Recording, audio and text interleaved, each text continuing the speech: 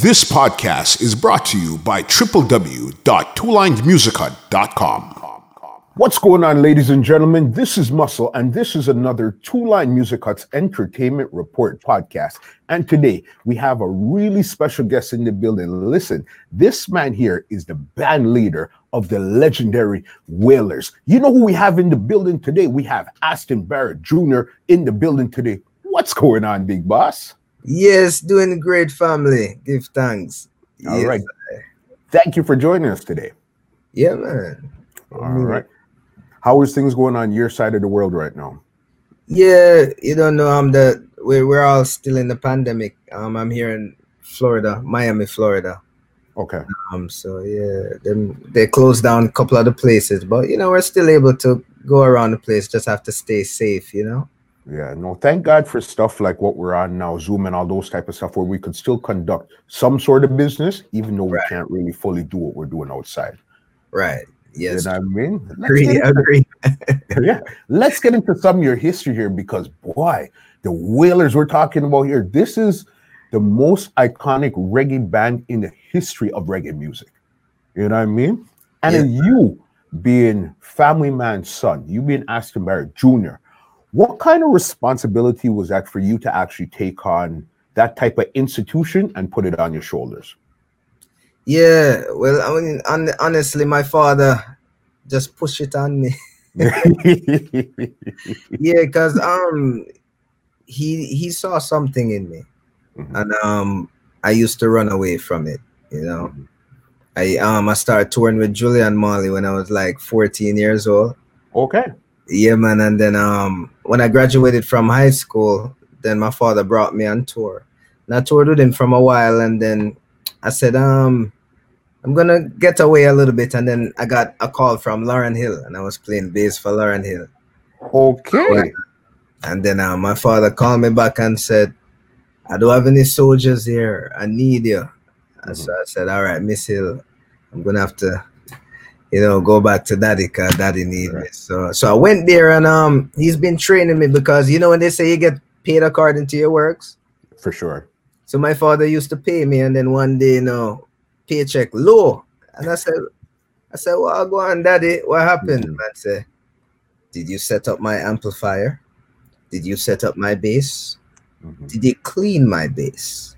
Did you clean? I said, my gosh, for real? The man said, I need you to learn. You need to learn mono from stereo, what stereo does with the bass amplifier. So he taught me all of these things, and he's a super nice guy, but he was very strict when it comes to the sound, because as you can see, I'm one of his students. I'm the third student, and I got a lot more pressured because I was his son, but not pressured in a bad way, No. Because well, he never pushed music on me. I was pushing to learn. So I kept going to him, and he'll give me a little or here. So now he's like, all right, you have my full attention now. What do you want to learn? I said, Daddy, when I get older, I want to play bass for Julian Marley. so I got older, but I was still a teenager, and I got to play with Julian, so that was fulfilled. And then my father said, I need you to keep this generation moving, and I'm gonna teach you everything. I'm gonna teach you your uncle's style. So I said, but you don't play drums. He's like, I don't have to play drum. Man said, remember, Carlton and I are brothers, so my personality and his personality is kind of similar. So if you learn my frequency and my sound, you could emphasize that into your drum playing. And that's how I was able to learn Carlton style, because it's also an attitude and a feel. So it's not so all of that, and then I got graduated, as I would say. So, the band leader. And how long now have you been the band leader? I would say from 2016 or 2016, when my father retired. Okay, so then now he's not on the road with you guys right now. No, sometime him come on the road, but him don't play. I just bring him like cause the doctors say that it's a therapy for him. When he tours with us, sometime it helps to keep him. So it's true.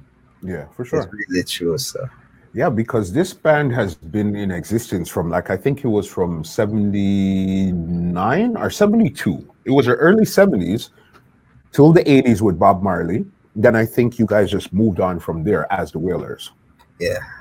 Yeah. Because as Bob Marley said, I was the Wailers. I don't know who told them to call me Bob Marley and the Wailers, but Sure.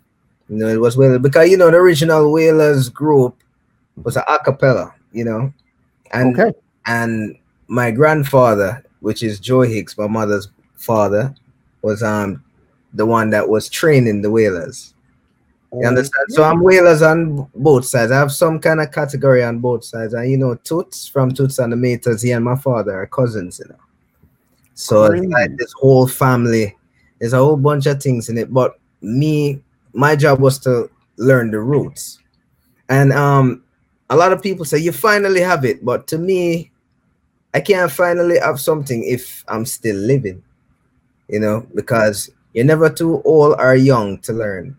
You're never too young or you're never too old to learn.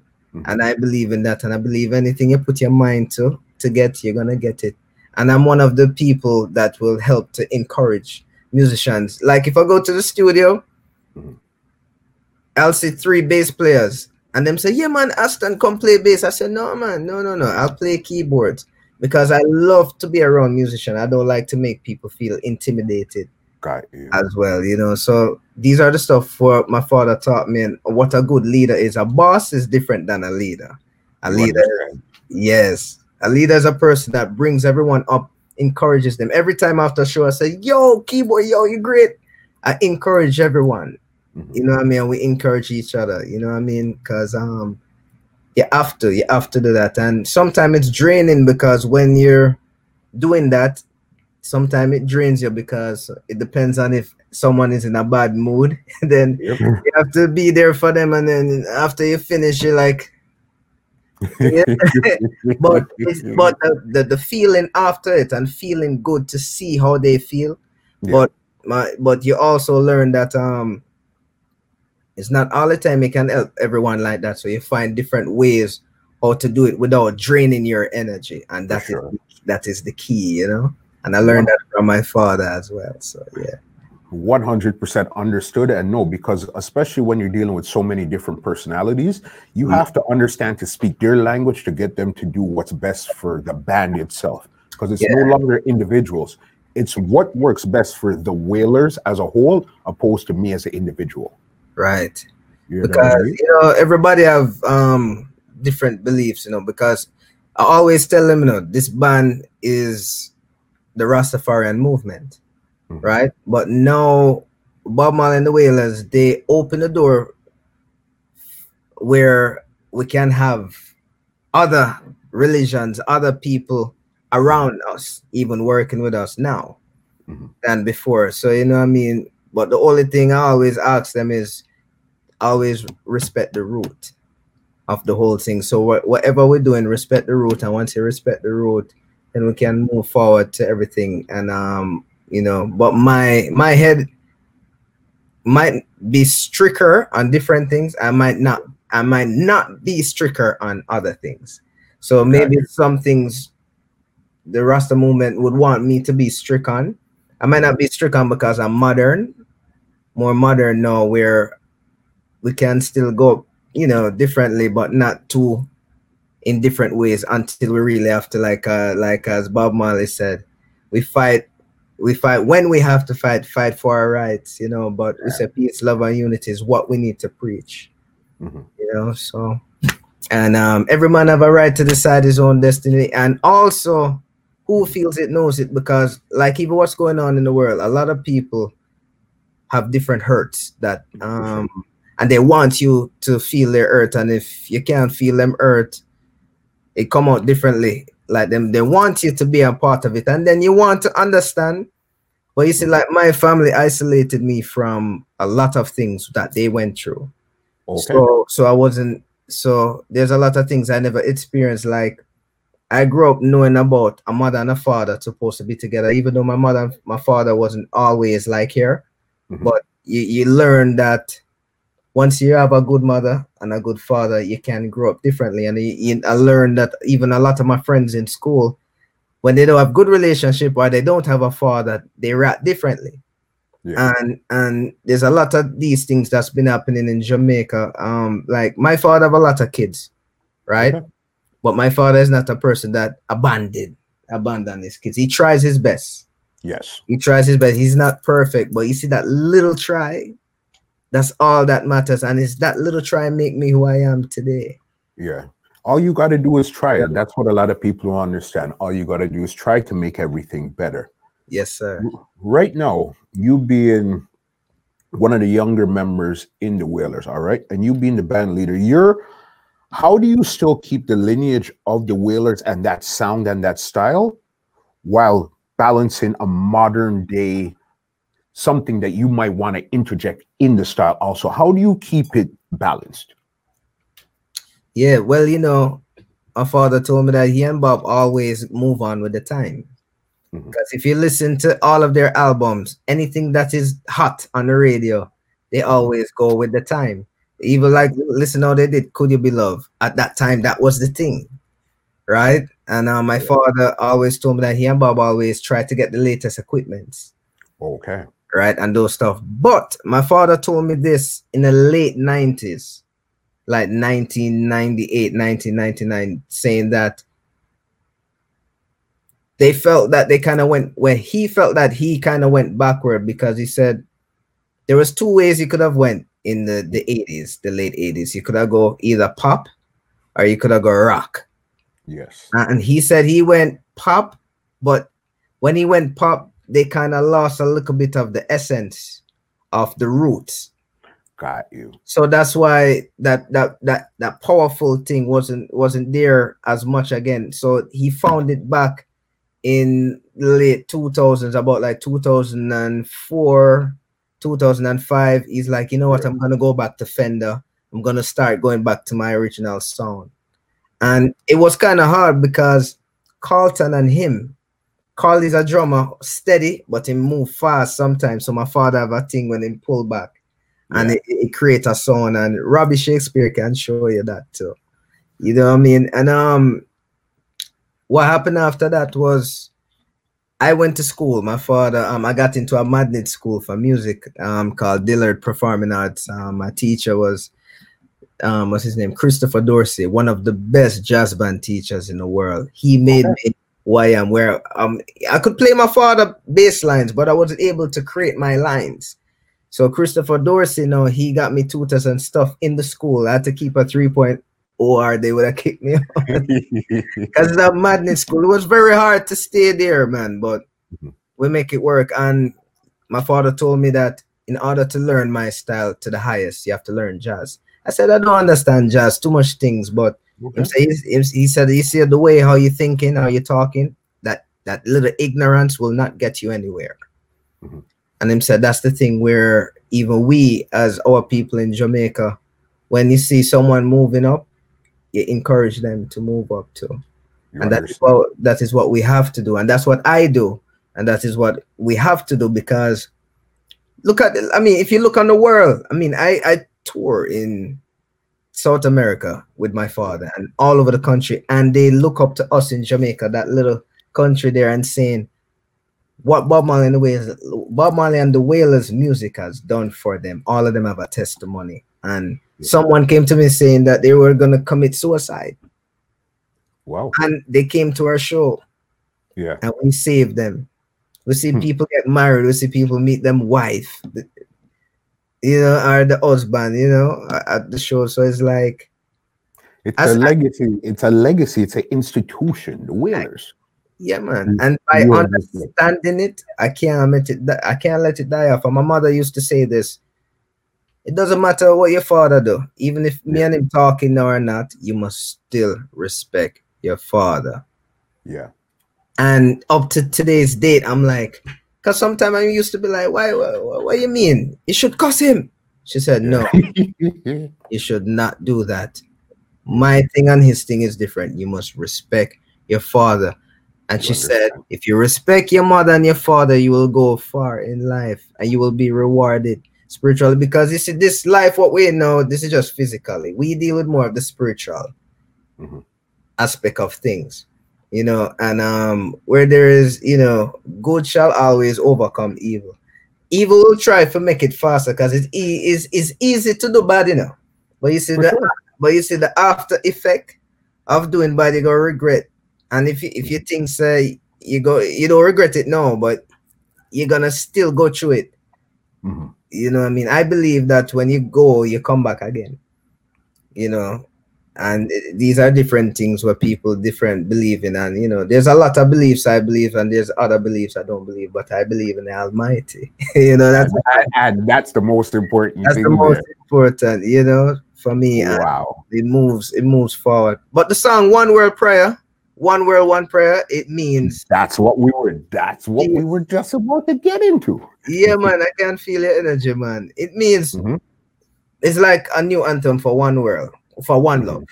And if we say Bob Marley and the Wailers did one love, so we say we need the seeds of the Wailers. So we say, all right, we have me as the one that's representing the Wailers now. So I said, I contact the Marley family. And Amelia looked at me and said, how are you on the Marley family? I said, yeah, man, we're bona fide. We're like this. So email Sidel, and that's how we got skipped. And they came over. When they came in the room, it's like the whole room light up, man. It was amazing. You feel that, you know. So it was amazing, man. And Amelia got Farruko from, you know, the Latin era. That was really good because I listened to his music. Amelia told me to go upstairs and listen. I said, who's this guy? I don't know what he's saying, but him bad. Yeah. Amelia said, I want him on a tune. So we all decided and said, yeah, man, one world. And he wanted someone to have that Jamaica vibe. But true, we done roots here already because the album have roots on it. But this song is world. We wasn't thinking reggae or nothing. We just recorded anything. Amelia came with us. So we said Sean Paul, we said Shaggy. And then I made a joke and said, keep it on. I said, wow. I said, yo, Bujo. And then I said, then I went far and said, yeah, man, be the man, Bunty. And then he listened to all of them and said, oh, all of them have a unique style, but we all came together and said, Shaggy. For sure. 1000% agreed. Yeah. Shaggy is that voice. Yes. We came together because we realized what Shaggy was also doing. And what we're representing, what we're doing is the same thing musically, and he's doing it musically, but he does charity. He tried to give back to Jamaica as well. And I used to always preach this, saying that we can give back to the world too, because we're giving the world music and hope. So it's like we also wanted to give back to Jamaica too, but wanted to show if the Jamaican people would appreciate it. But then my father said, you don't worry about if them appreciate it or not. You just do it. Just do it and make it go and just track it. Tell them exactly where they could find it on all the streaming. Give them where they could find it. Give them some information where they could also get you to and see what you guys are doing before I get you out of here. Yes, so you go on thewailers.com. That is how you find us. And then also The Wailers Official on Instagram and Facebook.